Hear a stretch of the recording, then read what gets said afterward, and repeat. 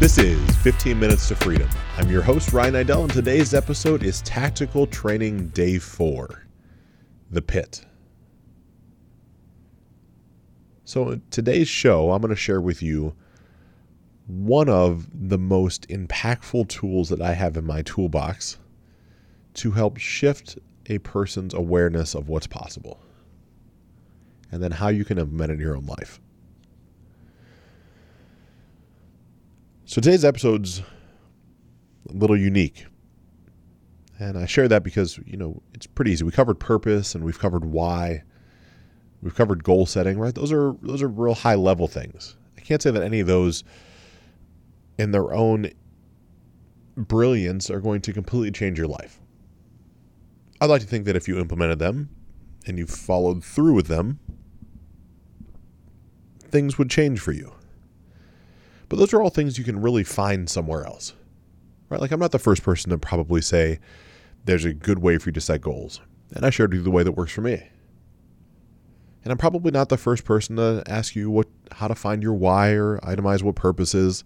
Like, those are pretty, cerebral conversations, right? Those are very in your head conversations. But the pit is something different. The pit ends up being a conversation from your heart.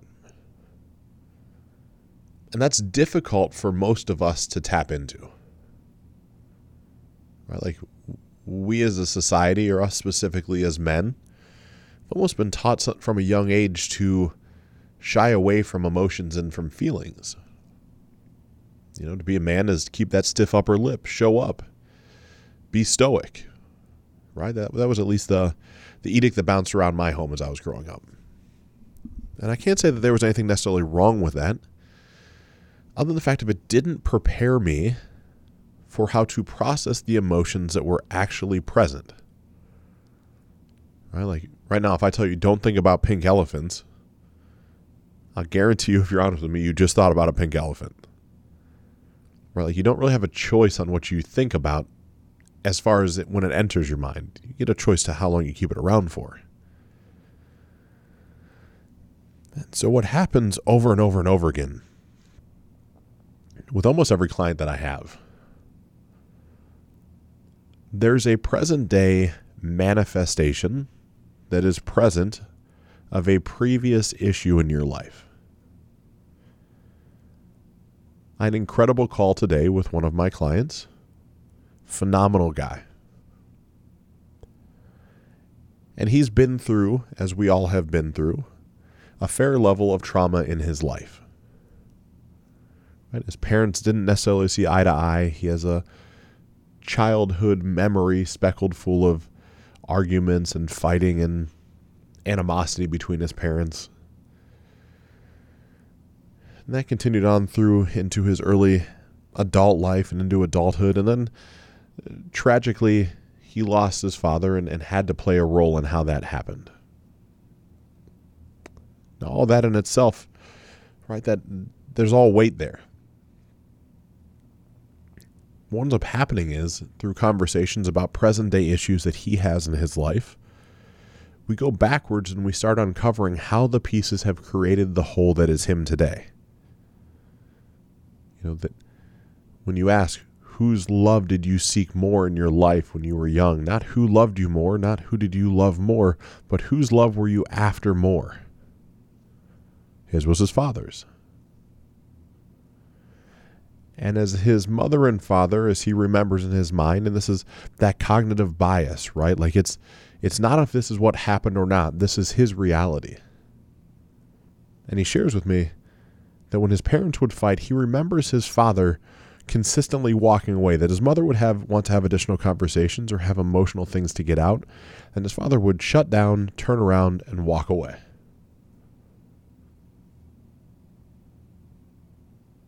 That has created in his life today almost the same mechanism.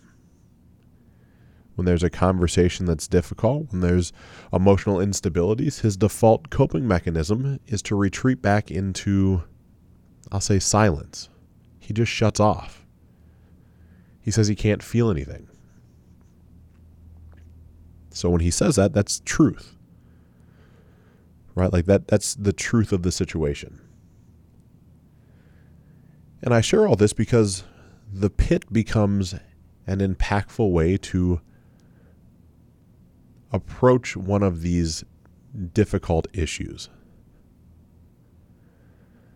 What I have clients do, what I have found success in myself, is taking this situation, what I would literally say to you or say to him, is go back to the very earliest memory you have of that argument. The argument between your mother and your father. Go in your mind back to that moment. What were they wearing? What was the room like they were in? What were you wearing? Were you eating something? Were you drinking something? What are the sounds? What are the smells? Really take yourself into this encapsulated moment where you're actually back there. That's traumatizing for many, right? Because now we're forcing some tough conversations. We're forcing you to look somewhere where most would not want to look. That's a painful memory that we shy away from. And we have this painful memory we shy away from, and I'm asking you to go back there, and I'm asking you to relive it. I'm asking you to be present in the moment there as though you're your young child self. But once you're back there in your young child self, I ask you, as the physical person speaking to me or listening to this show, to go back to that same moment and be able to put your arm around the young version of yourself. When you put your arm around that young version of yourself, you're going to take a moment and shield that young version from what's actually happening. You're going to tell him or her that it's going to be okay.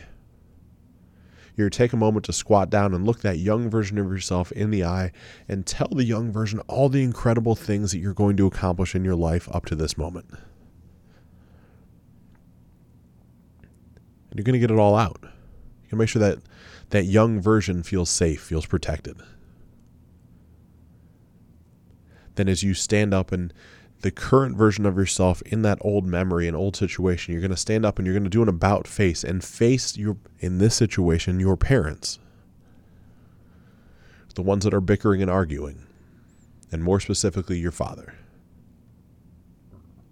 And you're going to look at your father and you're going to do something that is referred to as releasing the rage.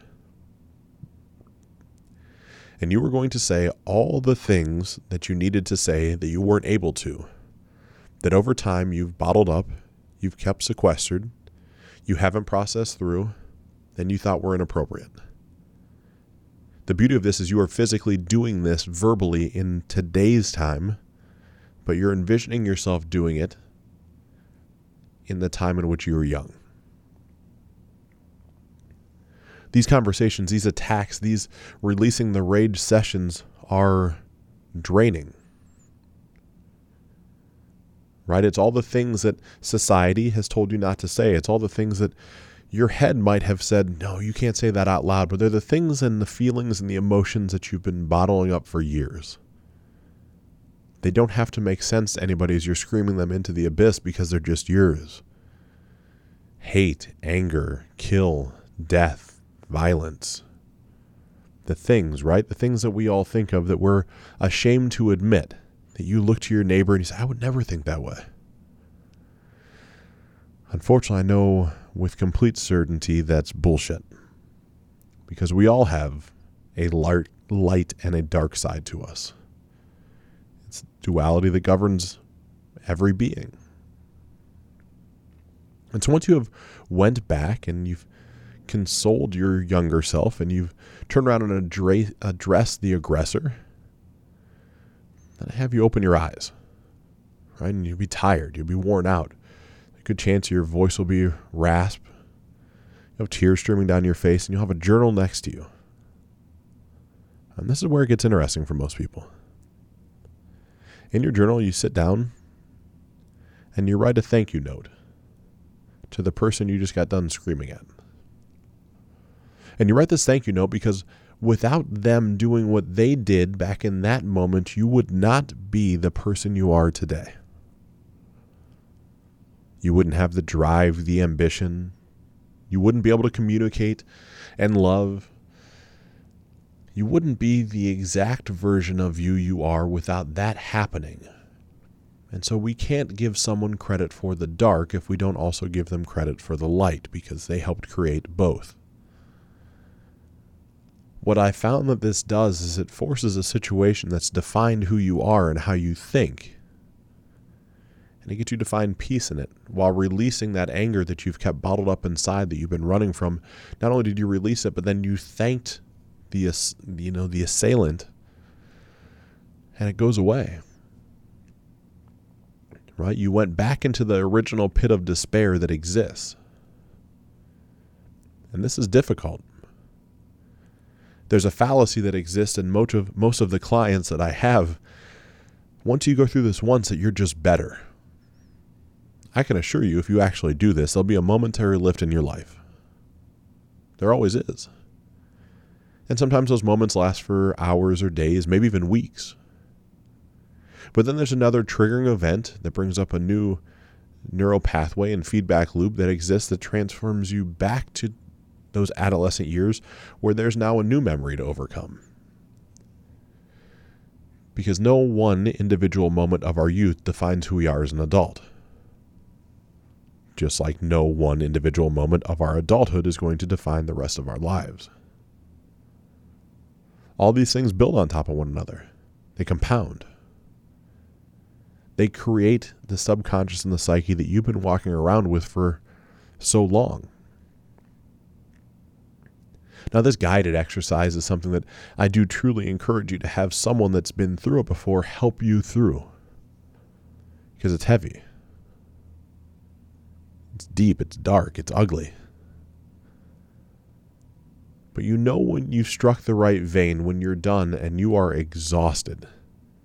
And whether that takes 30 seconds or 30 minutes of screaming, yelling, punching, kicking, and just being really the petulant child that you were instructed not to be, there's a gift that comes. I've had 3 clients in the past week go through this, and they all said the same thing. How did you know? Because when you've been through it, you just know what comes. And when you go through it on sometimes a weekly basis, you keep knowing what comes. You see, when you've exhausted yourself and exhausted all the negativity that you've held inside you, that was angled and should have been angled towards someone else, when it's all out and you're sobbing and your voice is raspy and there's no emotion left, you don't even know what you'd say.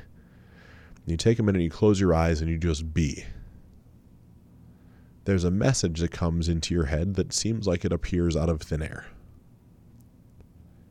No, I'm not here to say that it's God or the universe or your psyche or your ego, because I don't really know.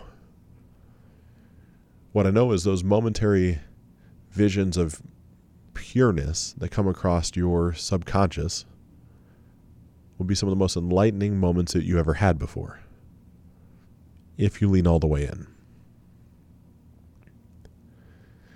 That entire process, that idea that I just shared, that's going into the pit. That's that pit of despair that we all carry around with us. I don't care how great your life was. I don't care how perfect your family is. I don't care if they're still married or divorced. We all have our own pit to go back to. Because I can guarantee you the cycles that you're on and the patterns that you run are creating the deficiencies in who you are today. That's just how we work. And so when you take the time to go back and start to rewire those old systems, those old thought patterns, those old beliefs, you'll find out that every day going forward, you're able to get shit done.